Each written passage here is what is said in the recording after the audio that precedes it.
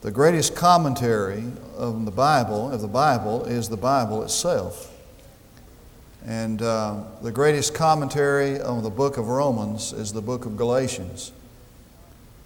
Lewis Johnson writes concerning the paralysis of legalism this word, quote, "One of the most serious problems facing the organized church is legalism.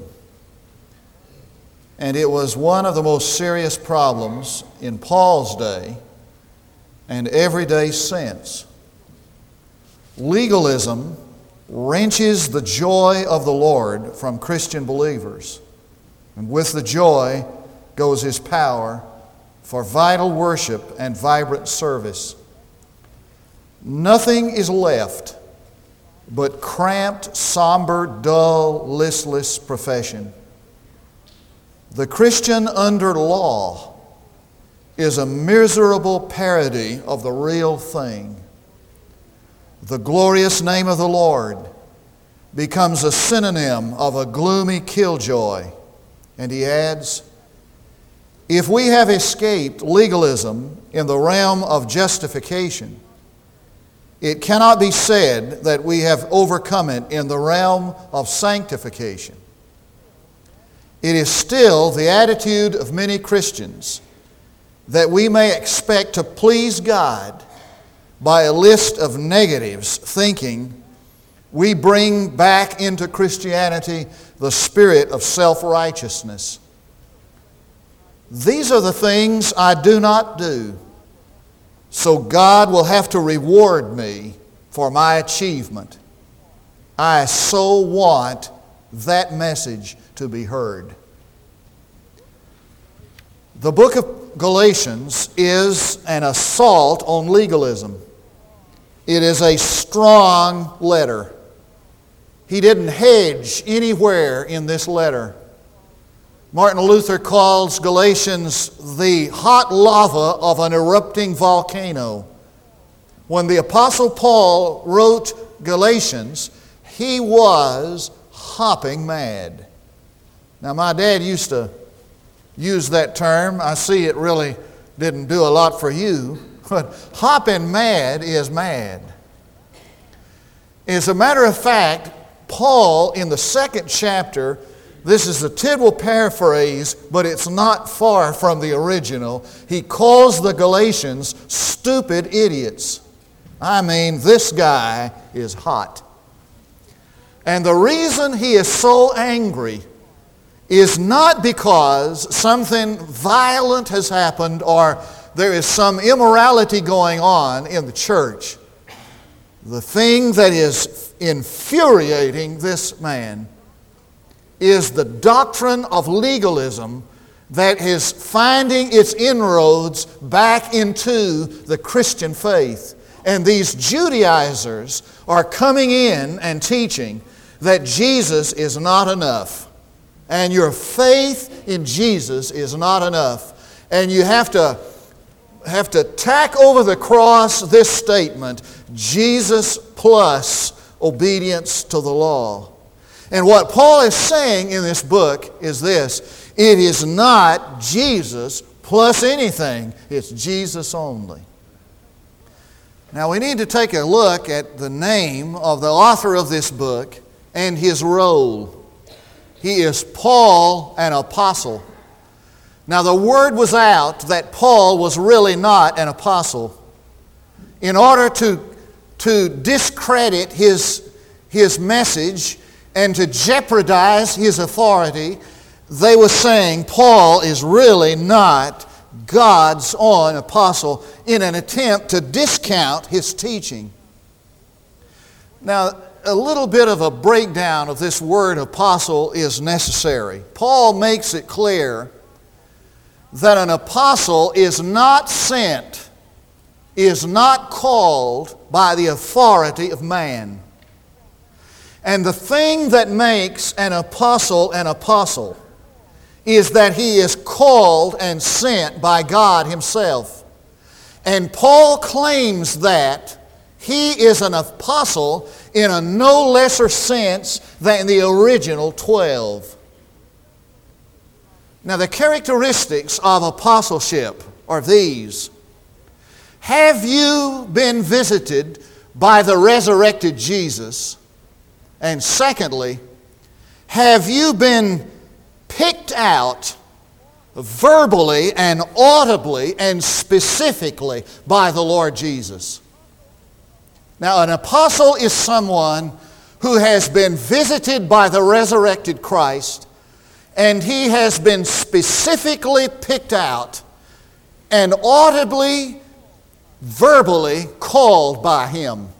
And to these questions, the apostle can answer an emphatic yes. He has been visited by the resurrected Christ, and he has been called specifically, audibly and verbally by him.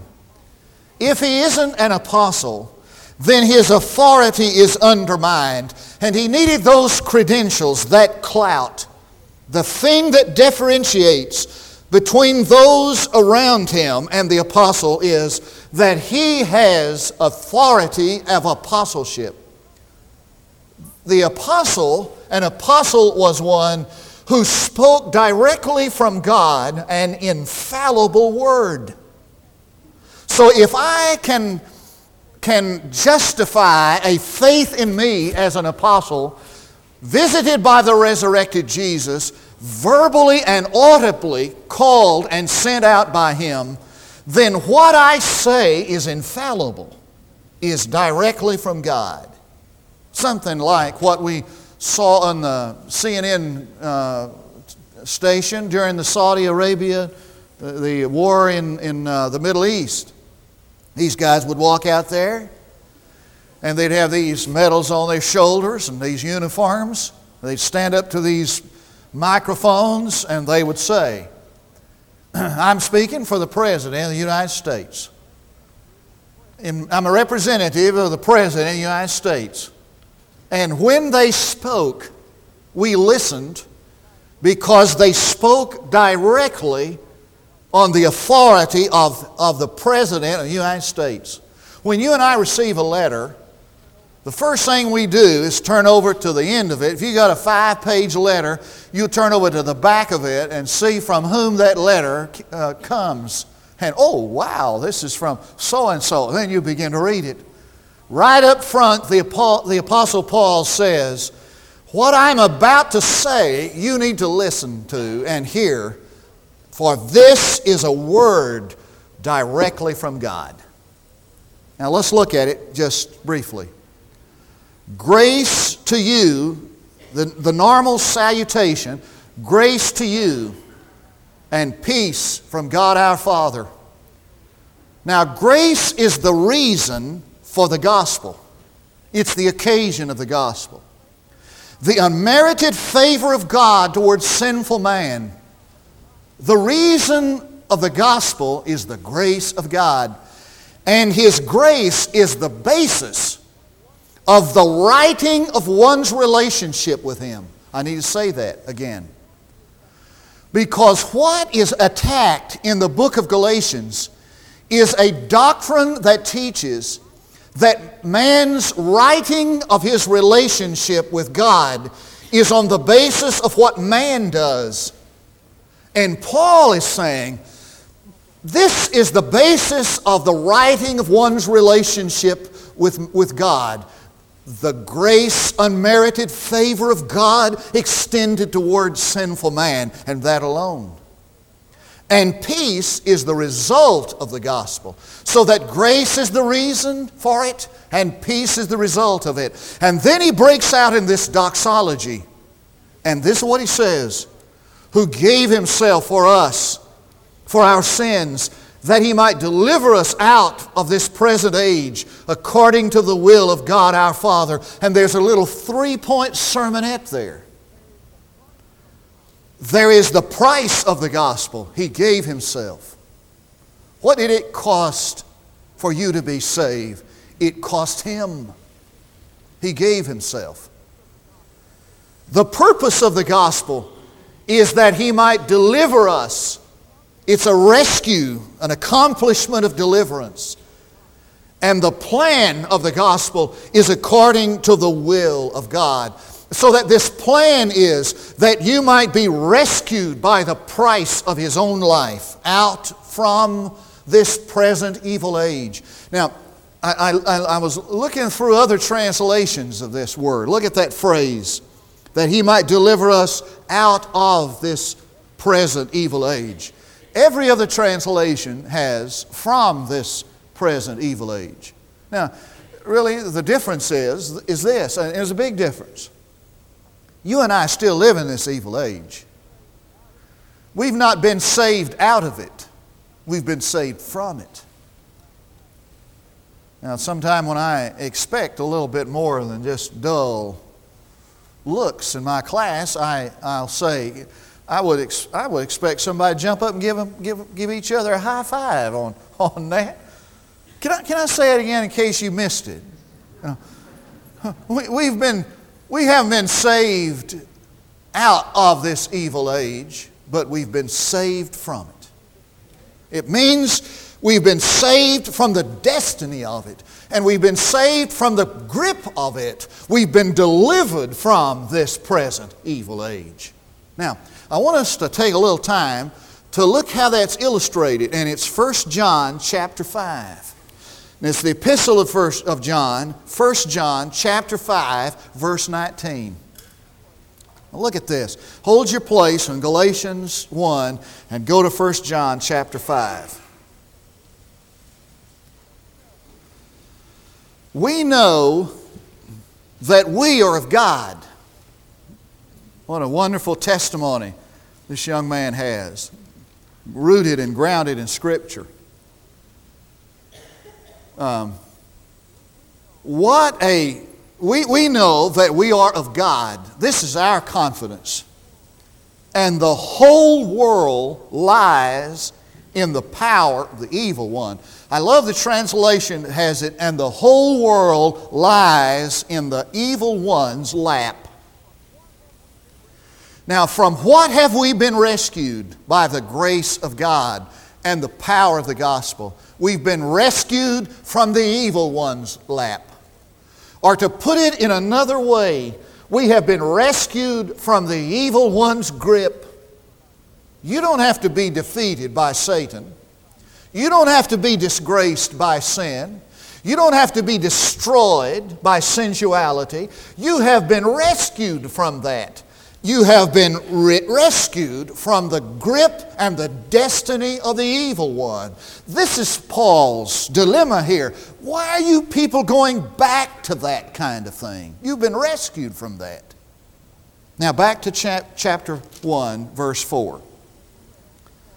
Who gave Himself for our sins, that He might deliver us out of this present evil age, according to the will of God, our God and Father. And the point is that God has, by the way, that's an aorist tense, punctiliar action, point of time, completion. The point is that God has provided a salvation by the finished work of His Son. And that work is not to be tampered with and not to be touched by human hands. And when a lost person exercises faith in the finished work of Jesus, and he accepts for himself what God has done on his behalf, that moment he's delivered from the evil age, from the grip of the evil one. At that moment, he's been rescued. He's been saved. And that's not to be tampered with. And if you add to that, listen to me, if you add to that, you're committing a most heinous kind of heresy. You add anything to what Jesus has already done and completed in His redemptive work, you add anything to that, and you're saying Moses completes the work of Jesus. He didn't get through with it. What heresy that is. Now, when the gospel is presented, that our work, our salvation is accomplished by the finished work of Jesus. He breaks out into a doxology that gives all the glory to God, to whom be glory forever. Let me tell you something. When the gospel is presented, it's God who gets the glory, not man. It's God who gets the glory. Somebody changed the words of the song. You know that song? Jesus paid it all to Him I owe. Sin had left a crimson stain, He washed it white as snow. Changed the words of that song so the legalists could sing it. Jesus paid 9/10, 1/10 I owe. Sin had left a crimson stain, He washed it pink. How silly. He paid it all, and our faith in His finished work accomplishes our redemption. Now verse 6. The Apostle Paul gets moving here. He says, I am amazed. It blows my mind. It absolutely floors me. I can't believe it, he's saying. It blows my mind that you're so quickly deserting Him. Notice, it's not a doctrine that they're deserting. It's not that they're turning their back on a teaching. It's that they're turning their back on Him. And the word deserting there is the word that's used of soldiers who defect or revolt, or someone who changes political opinion. I can't believe that you're deserting Him who called you by the grace of Christ for a different gospel, which is not really another gospel. He uses the word another. Only there are some who are disturbing you, want to distort the gospel of Christ. He said, it blows my mind that you are deserting the gospel for something that is different. It's not just another kind of gospel. It's totally different. The word is heteros. That sound familiar? So we have heterosexual. Heterosexual is sex, the other sex, the opposite sex, as opposed to homosexual. Light is heteros, dark. Truth is heteros, lie. Listen to me carefully.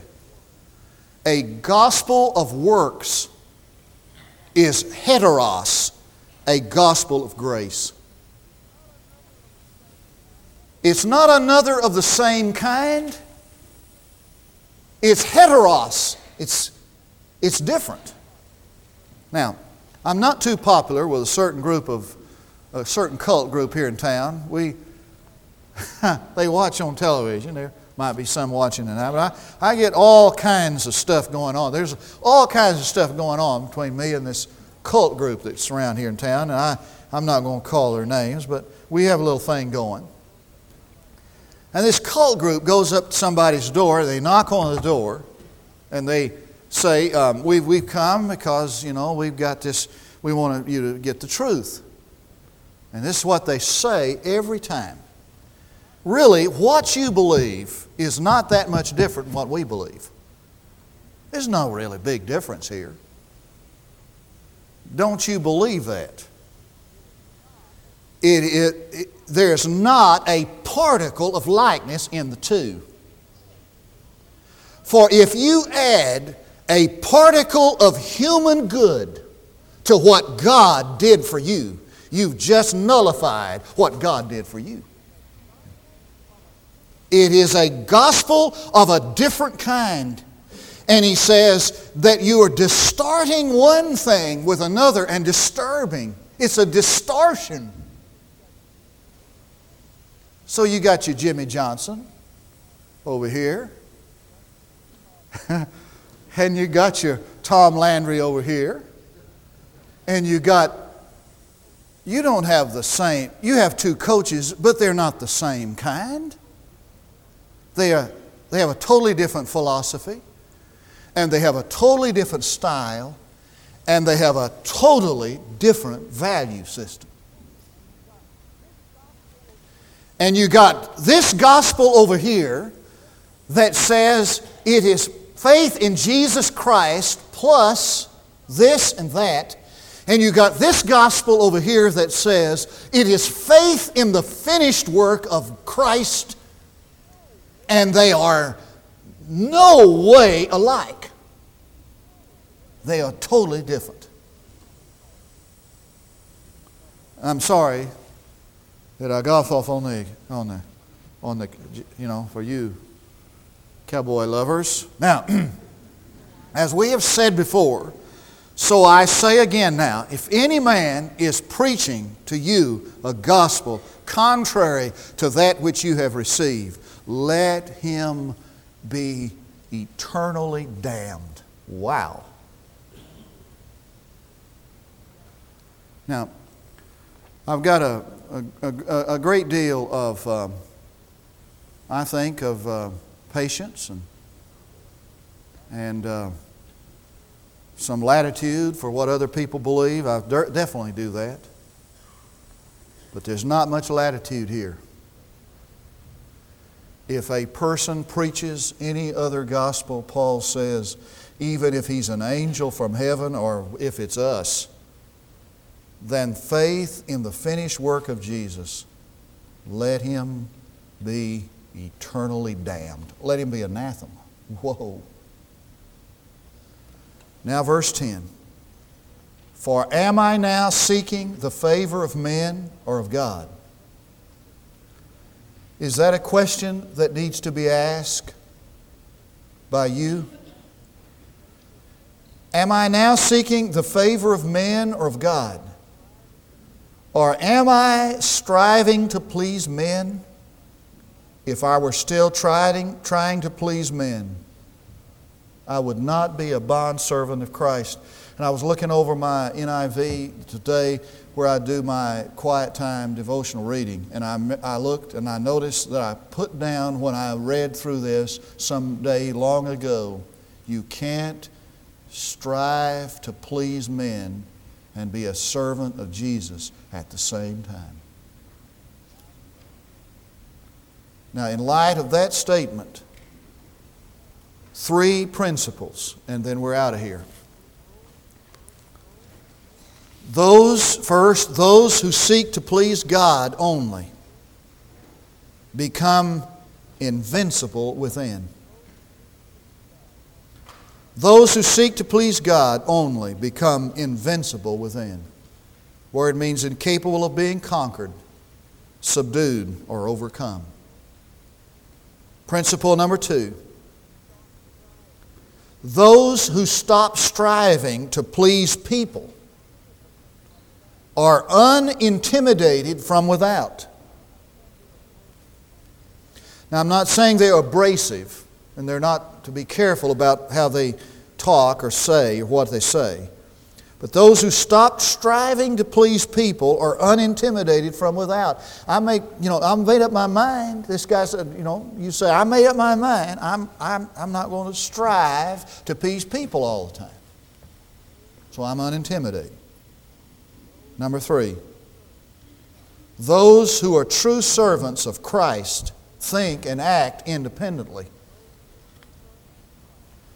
Those who are true servants of Christ think and act independently.